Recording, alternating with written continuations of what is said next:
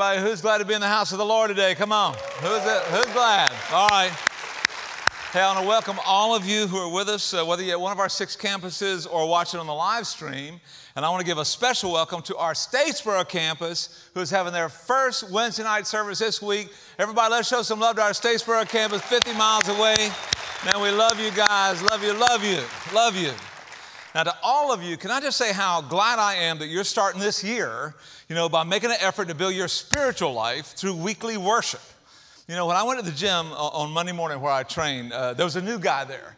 And the new guy was from our East Campus. And at the end of every one of our workouts, we pretty much do a meltdown on ab exercises. We do this super aggressive ab attack. And it feels like 1,000 sit-ups of every evil, imaginable kind, which is why we call the gym the house of pain. But the truth is, when our coach tells us how many he wants, you know what? We just give it to him. And the reason is because we've been doing this for 2 or 3 years together now. And you know what? When he says do this, we just get it done. And that recovery time gets shorter and shorter every week because we've been at it for a while. Now, unfortunately, because that coach is at the East Campus watching right now, I'm afraid of what's going to happen tomorrow morning. Easy, is it? Let's double that weight, fat man, and we'll find out what you got, all right? But I digress, all right? So on Monday morning, we finished up about a half a dozen different versions of these weighted sit-ups, and the new guy said, man, I was barely able to get off the floor on that last set. And we all said, bro, that's exactly what it looked like when all of us started. But 3 months from now, man, if you stick with this, you'll be crushing this workout if you stick with this discipline. And friends, the same thing is true in your spiritual disciplines. And the foundational discipline of the spiritual life is weekly worship. And so, man, if you're here today and your heart is open at all, whether you've given your life to Jesus or not, you're going to get wiser and you're going to get spiritually stronger in this service. And that's going to happen every time you come here. But just like working out, if you only come once a month, you know what? You're going to get sore as the devil after every session, and pretty soon you're just going to punk out. But if you make this thing a weekly thing, dude, you'll move past all that soreness and you'll start getting stronger and stronger every time you come. So I just want to say thank you to all of you for starting this healthy habit. We're glad to have you here. Let's make it a weekly thing all year long. And let me also say we're kicking off our 2020 New Testament Challenge this week. As a church, I want to invite you to read through the New Testament with me this year. We're going to read 1 chapter a day, 5 days a week. Starting in Matthew on January the 8th. That is today, all right? And if we do it today, we'll be able to get through the whole New Testament in 2020. You will have 5 days a week to read, the weekend to catch up if you get behind. And let me tell you how this works. You pray, Lord, show me something in this chapter today. And then start reading and pay attention. And one verse is going to pop up. One verse is going to stick out. So underline that verse in your Bible. Or if you're using the U version, highlight it, which, you can take this computerized version of the Bible and download it on every computer and every device that you've got. And then I'm going to post the verse that hits me every day on Instagram at my Instagram account, which is TCamHux. And so if you want to, just join me on Instagram, follow that. And you'll see the verse that hits me, and I'll see the verses that hit you. And we had hundreds of Compassion Christians post verses like this last year. And I just want to encourage you to join me reading every day. Friends, reading and praying for 5 minutes a day will kickstart huge spiritual gains for most of us. And I want to encourage you to start this week. Chapter a day and pray. You're going to see the schedule on social media here. We're starting on Wednesday, and we're going to be in Matthew 1 today. So if you want to get started, go home after this service and read Matthew chapter 1, read chapter 2 tomorrow, chapter 3 on Friday, then take a big breather over the weekend. We'll catch up on Matthew chapter 4 on Monday, and then we'll go all the way through the New Testament. Now, last week, we started a new series of messages that we're calling Blindspots. And the operational premise for this series is that we all have spiritual blind spots. And the problem with a blind spot is you can't see it. But once it gets pointed out to you, well, then you know. And now you can do something about it. For example, last week we talked about the power of guilt and how guilt can cripple your soul and damage your relationships and rob you of self-esteem and rob you of joy, the joy of the Lord. Guilt can rob you of that. But thank God there's something you can do to get rid of guilt.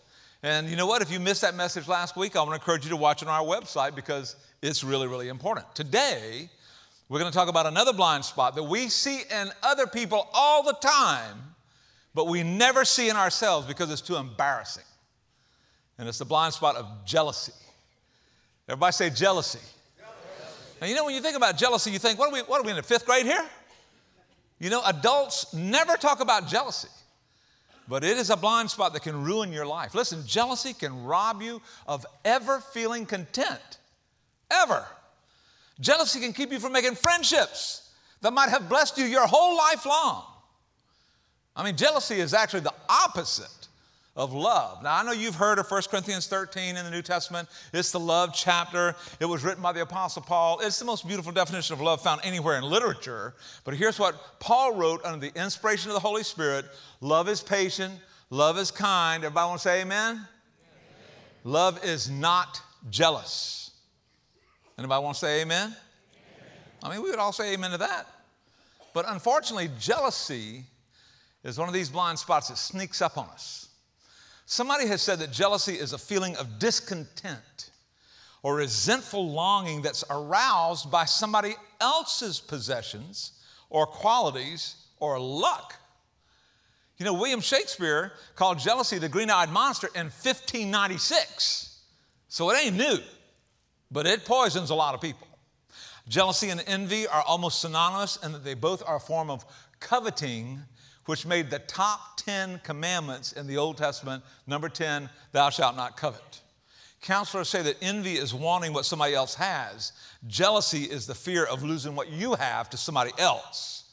But I'm just going to use the word jealous for both. Now, I tried to think of the first time I got poisoned by jealousy, and I think I was 8 or 9 years old. My dad brought me a bicycle, which I thought was awesome. He bought this old used bicycle from somebody for me and my brother. Let me tell you, they were not pretty, but they worked great. And we loved those bikes, man. We rode them everywhere. We jumped off ramps with them. They were awesome. We loved them. But one Christmas, you know, we had 2 cousins that lived about a mile down the road from where we lived, and our grandparents lived right in the middle.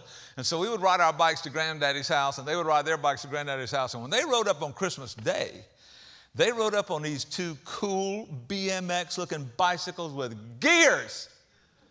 Gears, y'all. We had never seen anything like that before. I mean, big ape hanger, handlebars, metallic blue paint, cool wheels, and gears. Whew. You know, 1 minute before I saw their bikes, my bike was fine. My Christmas was fine. But when I saw what they got, I felt poisoned by discontent. In fact, I had this resentful longing to outrun those 2 jokers on their cute little bikes, and did. But man, I'm just amazed at how my good old bike lost its shine when I saw something else. Now, I don't think it's wrong to want to have a nice, shiny new bicycle. I don't think it's wrong to buy one or to enjoy one. But dude, if your attitude tanks because somebody else has got one, and I mean, you got a bike, you just don't have what they got, you need to be asking yourself why this means so much to you. Why does rocking that ride or rocking that look or your team winning mean so much to you? You know, I was at the dentist this past week, and my dentist goes to our church, and you know, he sat down right beside me with all those sharp tools laid out, you know, and he started telling me he's from Ohio, and he loves football.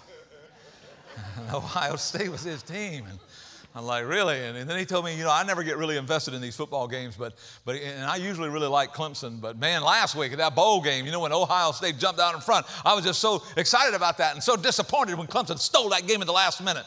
Now, open wide, Pastor. I was just thinking, Dabo, help me. Help my brother out.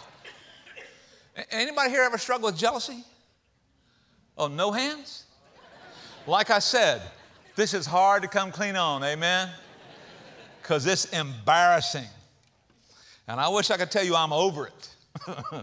But I'm not sure I am over it. I'm working on it. There's some spiritual disciplines that I'm telling you will neutralize this. And I've embraced those. But let me just historically tell you on bad days in my life, the people I've been jealous of.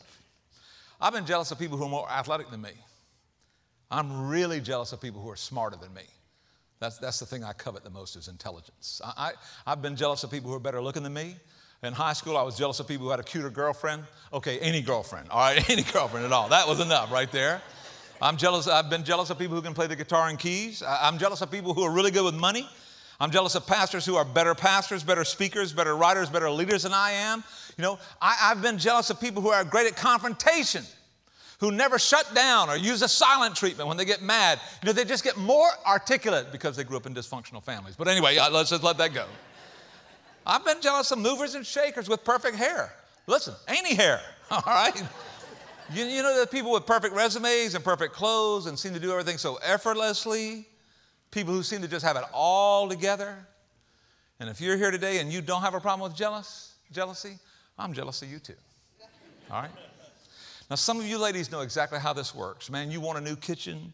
You've wanted it for years. You've prayed for it, planned for it, saved for it, sacrificed so you could have it. And now you got it and you love it. Dude, you love it. You are taking pictures of it. You're posting them everywhere. You're so happy until you go to a friend's house. And they had their whole house redone. And I mean, it looks like they moved Joanna Gaines in for a year, right? And I mean, it's like shiplap everywhere, man. Hashtag barn life. You get in the car and tell your husband, we got to remodel our whole house now. And he's like, girl, what are you talking about? We hadn't even paid off the kitchen yet. Oh, we got to do better than this. We got to do better than this. And you know, it's hard to understand why we feel this way. And then I read an Instagram post from Craig Groeschel that said, the fastest way to destroy something special is to compare it to something else. Now, you know what? What I had was fine until I saw what somebody else had. And friends, I'm telling you, in the history of the world, it has never been easier to look around than it is right now because of social media, right? I mean, you see a picture of a bunch of people having lunch on Facebook or Instagram and you realize, wait a minute, those are my friends. How come they didn't invite me? Or you see a picture of people on vacation and you're thinking, that's their second vacation of the year.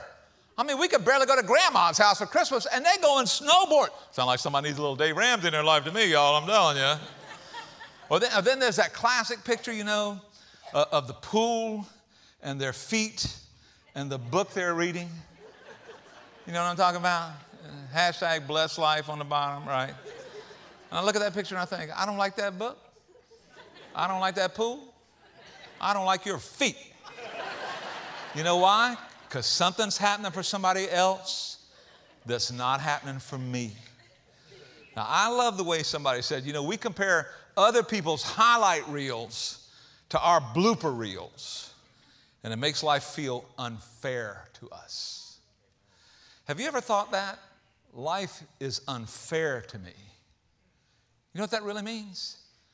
Jealousy is saying, God, you've been unfair to me. I think God has been unfair to me. God has not done right by me. God has been better to other people than he has been to me.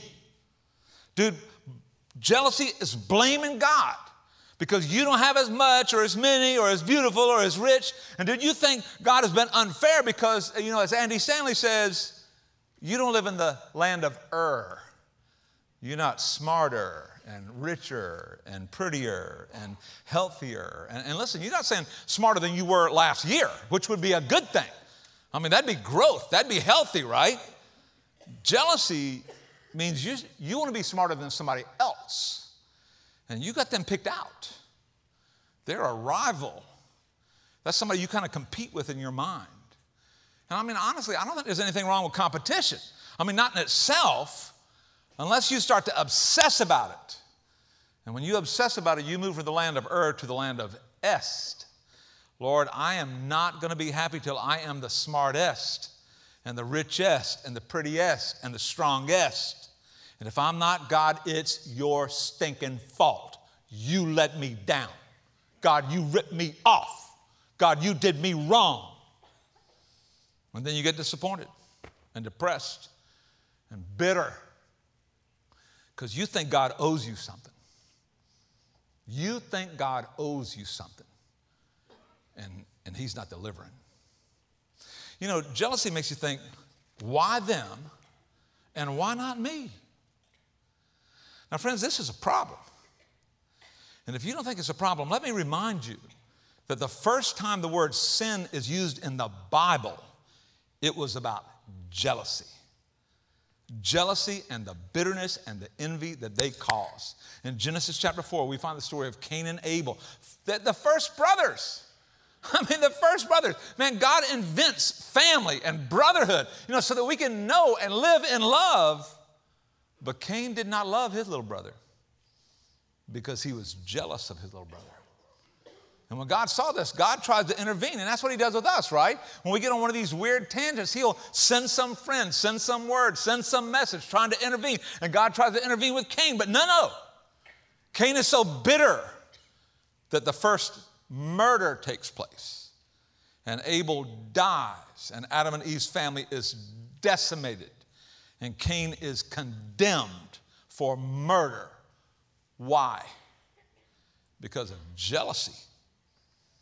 Dude, jealousy is a dangerous blind spot. And let me tell you, the longer you ignore it, the worse it gets. So where do we go from here?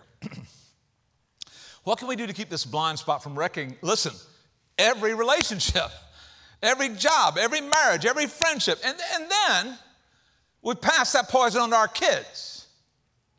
Well, thank God Jesus is coming to the rescue. Jesus is coming to the rescue. There are a couple chapters in the Gospel of John. Open your Bible with me to John chapter 20, where Jesus is going to show us the antidote. He is going to show us the antidote for the macular degeneration of jealousy. And this is going to hurt y'all. So buckle up, all right? This is the story of two church leaders in the New Testament. Two men that you know and love and hold in high regard, that it kind of looks like are struggling with a sense of competition and jealousy, and you're not going to believe who they are. They are the Apostle John and the Apostle Peter. And I never saw this until this week when I read what Rusty George said about this passage. And he says, and I agree, that in John chapter 20 and 21, we see a quiet, competitive spirit that could culminate in jealousy between Peter and John. So turn with me in your Bible to John chapter 20.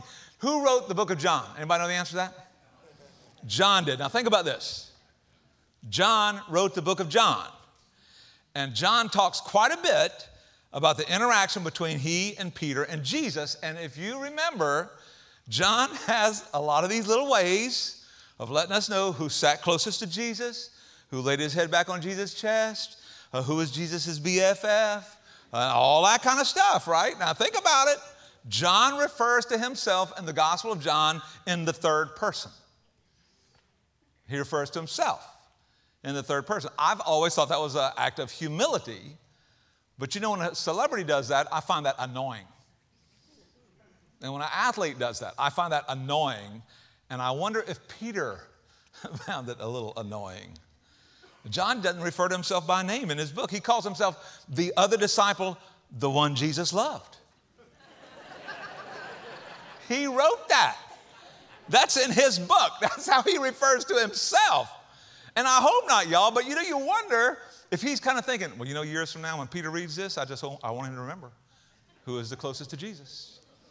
You might be taller, bro. You might have been preaching on Pentecost, but I was closest. I was closest. And this story, listen, I'm going to read a story to you that was written by real people who are dealing with real issues. And honestly, friends, this is actually one of the reasons why I believe the Bible is inspired by God and totally reliable. Totally reliable. Because I'm telling you, if a bunch of bright guys got together and just started making stuff up, trying to manipulate people, they would never put this story in the Bible. You would not write about the obvious imperfections of the key leaders of the New Testament. But the Holy Spirit has them do this, and that gives me hope.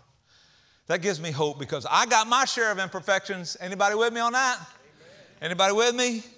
And friends, passages like this remind us that these are real people who really need Jesus just like us. Can I get an amen? Amen. So look at John chapter 20. And John chapter 20 is Easter Sunday morning. But nobody knows it's Easter. They don't know that Jesus is risen from the dead yet. Matter of fact, they think Jesus is still in the tomb. They think Jesus has been murdered and Christianity is over. And then a bunch of ladies go out to anoint Jesus' body, which is already buried, just so they can get some closure, and they discover that Jesus' body is gone. And John is writing all this down so that, and it's a few decades later, it's before the fall of the temple, I think. He's writing all this down so that we will know how the resurrection went down. So this is super important, but I want you to listen to what John writes, because this is a little bit funny. There's a little bit of humor in the Bible, so check this.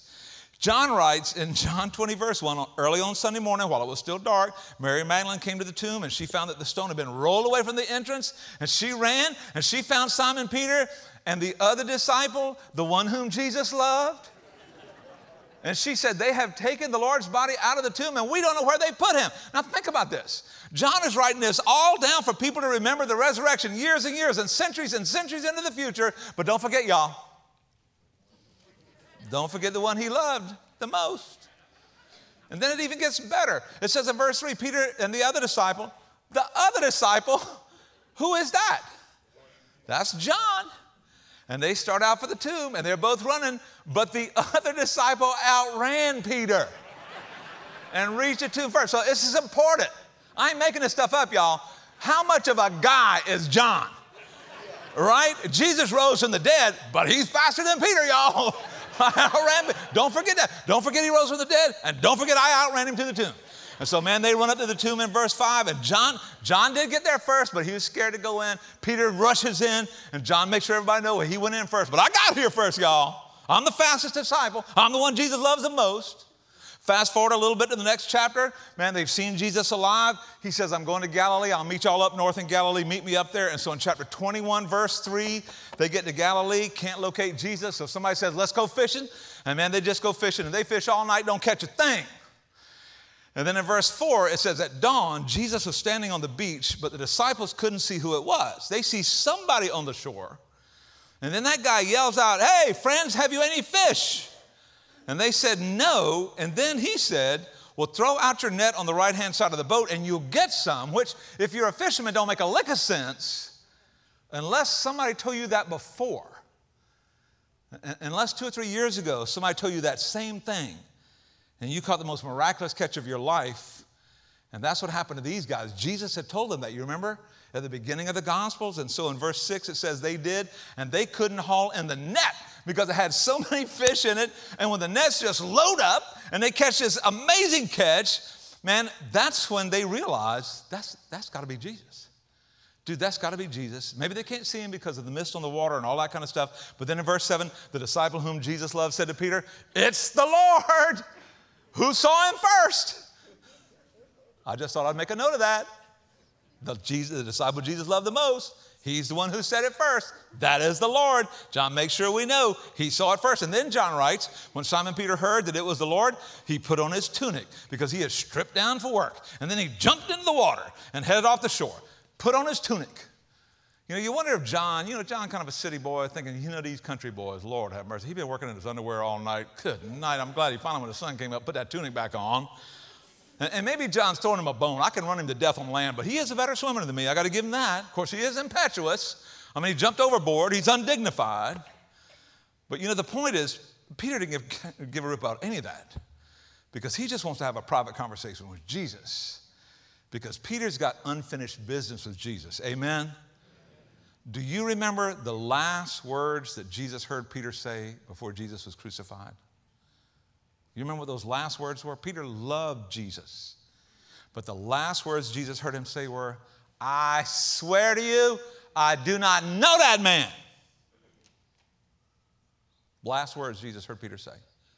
Jesus had predicted it.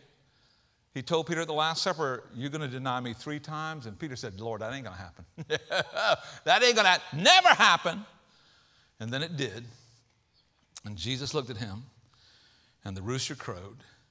And the guilt of his failure crushed him. And it says he went out and wept. He felt like such a loser. And then to make matters worse, Jesus is dead. And Peter is left with that guilt that those were the last words my friend, my Lord heard me say. But now Jesus is alive. And Peter sees this chance to confess and repent and just make this thing right. And so he's not waiting for this boat. He jumps in the water. He swims to shore. He wants to meet Jesus so he can have a private conversation before everybody else gets there. And man, while everybody else is bringing the boat up and hauling in the huge catch of fish and having breakfast, apparently Peter and Jesus take a walk. And in verse 15, it's that famous restorative conversation. Man, I've been to the spot. Some of y'all have been with me to the spot where this conversation took place, where Jesus asked Peter a question. Peter, do you love me more than these? And we can't tell in verse 15 he's talking about the fishing business or he's talking about his disciples. We can't tell what exactly he's talking about. But Peter is so glad Jesus is bringing this up. He's like, man, I have got to clear the air. I've got to get this right. Jesus says, do you love me more than all this stuff? And Peter says, Lord, you know that I love you. And Jesus said, good. Then I want you to feed my lambs. That's kind of a crazy response. And you think, Peter's got to be thinking, well, what exactly does he mean by that? But we know. 2,000 years later, we're looking back. We know exactly what Jesus was saying. Jesus was saying, Peter, not only am I going to forgive you, bro, I'm going to give you an opportunity. No, I'm going to give you a responsibility. I'm going to give you a burden of leadership from this moment on. Dude, you are going to be taking care of the young spiritual lambs of my kingdom. Man, when the opportunity comes up to preach to the Jews in Jerusalem and lead those first Jewish people to Christ and baptize them into Christ, Peter, you're going to be God doing that in Acts chapter 2. And then when we go after the mixed race Samaritans, and we lead them to put their faith in Christ, Peter, you're going to be the guy that takes care of that in Acts chapter 8. And then in Acts chapter 10, when the Gentiles, the Roman soldier gives his life to Jesus and is baptized into Christ, and everybody freaks out. And Peter says, no, this is the will of the Holy Spirit. Peter, you're going to lead that too, bro. Peter, not only am I going to forgive you, I'm going to give you this awesome leadership responsibility. Peter, I'm going to use you to build my church. I'm not going to build my church on you. I'm building it on me. But you're going to have a huge role to play. And Peter's got to be thinking, thank you, God. Praise the Lord. He has not only forgiven me, now he has commissioned me. Lord, thank you, thank you, thank you. And in verse 16, Jesus asked Peter again, so do you love me? And Peter's probably thinking, well, I thought we'd already kind of covered this, but Lord, yeah, you know that I love you. And Jesus says, well, take care of my sheep. And then in verse 17, a third time, Jesus asking Peter, do you love me? Do you, buddy? And that third question hurts Peter a little bit. But then he gets it. I denied him 3 times. And so he's asking me 3 questions. And he's giving me 3 opportunities to affirm my love for him and affirm my commitment to what he's doing in this world. And so once again, Peter says, Lord, you know all things. You know that I love you. And then Jesus gives him again that world-changing mission. Bro, I want you to feed my sheep. And let me tell you what it's going to cost you. Before you say yes, let me tell you what this is going to cost you. In verse 18, I tell you the truth, when you were young, you were able to do what you liked. You dressed yourself, you went wherever you wanted to go. But when you're old, you will stretch out your hands. What's he talking about? He's talking about the same crucifixion they just saw Jesus go through. Other people are going to dress you. They're going to take you where you don't want to go. Where did Peter die? Rome. How did he die? Upside down on a cross. Asked to be crucified upside down because he didn't feel worthy to be crucified like Jesus. John goes on to record in verse 19, Jesus said this to let Peter know by what kind of death he would glorify God. And then Jesus told him, Peter, follow me. In, out. Yes, no, tell me right now. And Peter says, yes.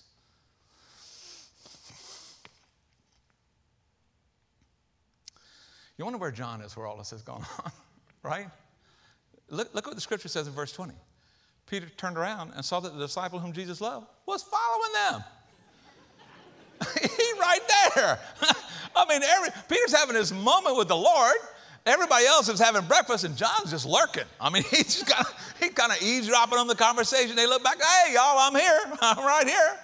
And this is so great because they interact almost like brothers. John and Peter are not brothers, but they almost act like they are. Look at verse 21. Peter looks at John and says, Lord, what about him? Now, why him, right? You got me leading and feeding these sheep and taking care of your little lambs and dying on the cross, and I'm glad to do that. But I just need to know, is John working for me or am I working for him? How's it going to go? I just want to know right now. Now, if he's going to be doing something greater than me, that's okay with me. I just need to know. I'm good with whatever you want to do. But Lord, why don't you just tell us right now, why him? What about me? How's this going to work? Look at your Bible. Jesus does not answer that question.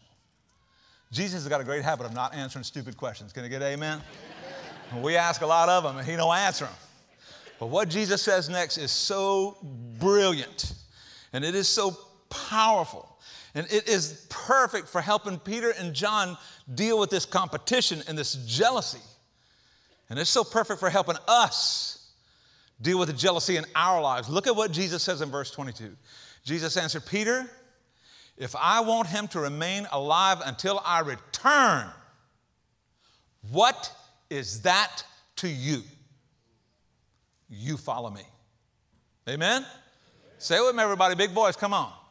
If I want him to remain alive until I return, what is that to you? You must follow me. Peter, no matter what I choose for John or anybody else, you just got one job, bro. You gonna follow me? You're not gonna follow me. Make up your mind. Tell me right now. Peter, if I want him to be greater than you, what is that to you? If I want him to be more successful than you, what is that to you? If I want him to write more and I want people to remember him longer, long after you're gone, dude, what is that to you? Your job is to follow me and not worry about John. And it's just like Jesus is saying, Peter, man, I love you, but before I can use you in any amazing way, you got to get something straight in your head. I don't work for you. You work for me, right? Let me hear you say it. Yes, sir. Peter, I don't owe you anything. You owe me. You owe me for salvation and forgiveness and purpose and eternal life and every blessing every stinking day. I don't owe you a thing. You don't deserve anything but hell. You owe me, right? Let me hear you say it. Right? Because I can't use you in any profound way as long as you are confused about who is the Lord. Peter, I have the sovereign authority to use different people in different ways because of reasons that you will never understand until we all get to heaven. And so how I choose to use John, that is my sovereign will. What is that to you? You follow me. You follow me. Jesus is helping Peter and me and you get our head right about jealousy. I mean, dude, think about this in the context of your life and mine. You're looking around at somebody else at work, and they keep getting all the promotions, and you're just trying to do a good job, but it never seems to work out that way for you. What is that to you? You do what Jesus wants you to do. Think about your family. You know, you got this brother-in-law, and I mean, this guy is bright and smart and handsome, and he's getting everybody's attention, and he's making the big bucks, and he's always talking a big game and got free tickets to the Masters every year. What is that to you? You got this neighbor, and she just keeps getting all the attention, and everybody's talking about what a great mom she is and how thin she is, and her kids get scholarships and everything. What is that to you?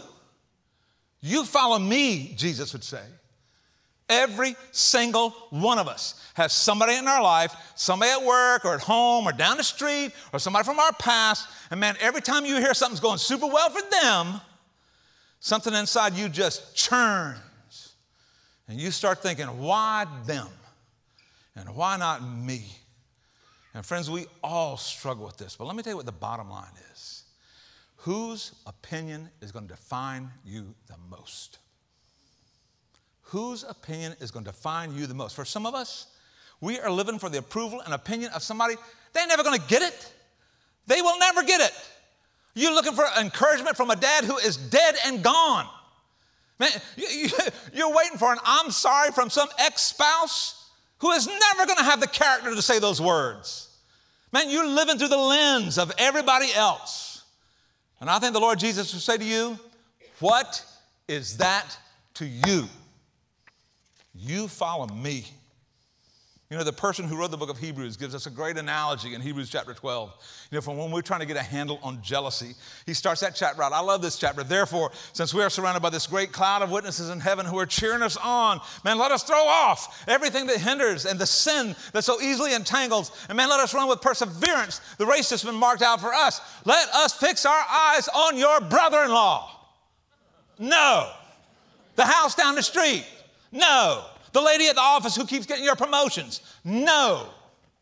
Let us fix our eyes on Jesus, the author and perfecter of our faith, who for the joy set before him endured the cross and endured its shame, scorning its shame, and sat down at the right hand of the throne of God.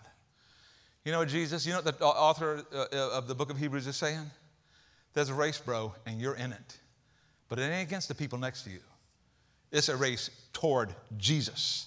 And man, if you know anything about running track, you know the quickest way to lose the race is to start looking at the people beside you and take your eyes off the finish line. So fix your eyes on the Lord and run toward Jesus. You know, maybe every time you and I struggle with jealousy, maybe you just in your mind need to hear the words of Jesus. You know, the voice of Jesus say these words to you. Stay in your lane, man. Stay in your lane. Maybe you're not going to have the biggest business around. Jesus never promised you that. Did Jesus ever promise you that? No.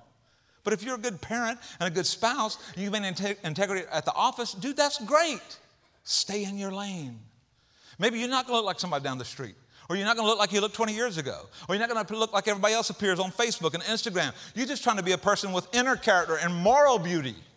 Dude, that's awesome. Stay in your lane. You may be single, and you know, you hear all the time your friends talking about how they're hooking up with everybody, and they're on Tinder, and they're swiping right, and going on trips, and they have no morals and don't give a rip. And here you are trying to maintain spiritual and moral purity. Dude, that's awesome. That's a holy thing. Stay in your lane. Maybe you're looking at other people's families and kids and why everybody's always talking about them, and you're just trying to be a good parent. Man, that's faithful. That's faithful. Stay in your lane.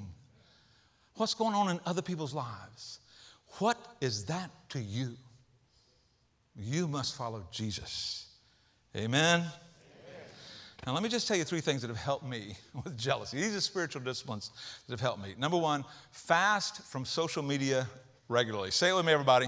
Fast from social media regularly. You know, if the first thing you do every morning is check your Instagram or Facebook, then chances are it's going to be all about you trying to keep up with everybody else all day long. Why don't you check the New Testament, church? Can I get amen? Check the New Testament first. Why don't you let God speak into your life before you start looking at the highlight reel from somebody else, you know, who's going to start slanting the way you think. Now, if you're on social media and you start fasting, you will freak out. You will freak out at first. Carrie Newhoff says that the average person touches their phone 2,617 times a day. Heavy users, 5,427 times a day.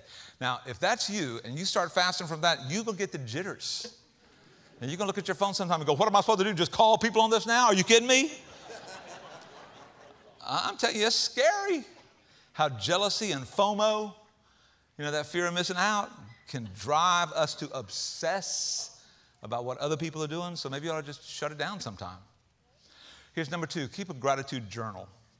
Say it with me, everybody. Keep a gratitude journal. Friends, we all good at counting other people's blessings, but we're not so good at counting our own. I want to encourage you to get a journal like this. Keep it with you every day until you see Jesus. Put it by your bed. And every night before you put your head on the pillow, you open this thing up and you write down one blessing that came from God to you today. Just make it a discipline every night. And maybe it'll be something small. I got the 10-pack from Zaxby's, and there was 11 wings in it. Yeah. Now listen, if you wrote down 3 little goofy things like that a day, you would thank God for 1,000 gifts in 2020. And my friend, that would change your attitude. My buddy Danny Falligan, his wife Carol died in December. Dana, Harvey, Dana and John are members of our church. That's Dana's mom. I talked to Danny a day or 2 ago, and he told me about how God is carrying him through the valley of the shadow of death, and he's trying to journal that. He's just trying to write down every day what God did to carry him through the valley of the shadow of death. And I told him, I said, Danny, that practice will keep you focused on Jesus, and that journal will be a treasure to your kids one day. Now, here's the 3rd thing you should do if you struggle with jealousy. Buckle up. Y'all ready? Celebrate the person you envy. Say it with me, everybody. Celebrate the person you envy. Now, I know some of y'all threw up in your mouth a little bit, so let's say it one more time. Y'all ready? Celebrate the person you envy. Friends, this is the antidote. This is the antidote for jealousy. When you decide, I'm going to be the bigger person. I'm going to pray for their success. I'm going to congratulate them on social media. You know, when somebody says, like a friend of mine told me on Tuesday, Cam, your son's Ghost Ship album is awesome. My boys and I play that music every day. When somebody tells me something about my son, you know what I say? Thank you. Thank you for letting me know. Now, he didn't mention he playing my sermons every day. Okay? He didn't say anything about that. but he's playing my son's music. Now, you know why I say thank you when somebody compliments somebody else? Because I love my sons. I want them to do well. I have no envy, no jealousy. Every win for them is a win for me. Man, what if we would all choose to be that person, especially with our rivals, especially with the people that we compete with? I mean, what if we were the person who always speaks an encouraging word? Friend, I'm telling you, that simple act of celebrating when it is the hardest to do, instead of becoming bitter or, trying to elevate yourself by ripping them down, that discipline will break the power of jealousy in your life and eradicate the blind spot. Stay in your lane. Because what is it to you what Jesus does in somebody else's life? You must follow him. Amen? Amen? Father, thank you. Thank you for your word. Thank you for sharing all this stuff with us, Lord. Thank you for putting these embarrassing details in about two guys that we love, two guys that you love, two guys that I'm sure grew out of this at some point. But Father, I'm thankful that we grow out of stuff too. We grow out of it when we see it, we acknowledge it, we repent, we confess, we start taking steps. And I pray, God, that we'll be doing that. Many, many, many of us will be doing that about this issue of jealousy, that we will become the most encouraging people in the world, that we will encourage people, Lord, when it's hard to encourage them. And Lord, we'll feel our soul get stronger and healthier and deeper and wiser as we do. And we pray this in Jesus' name. Amen.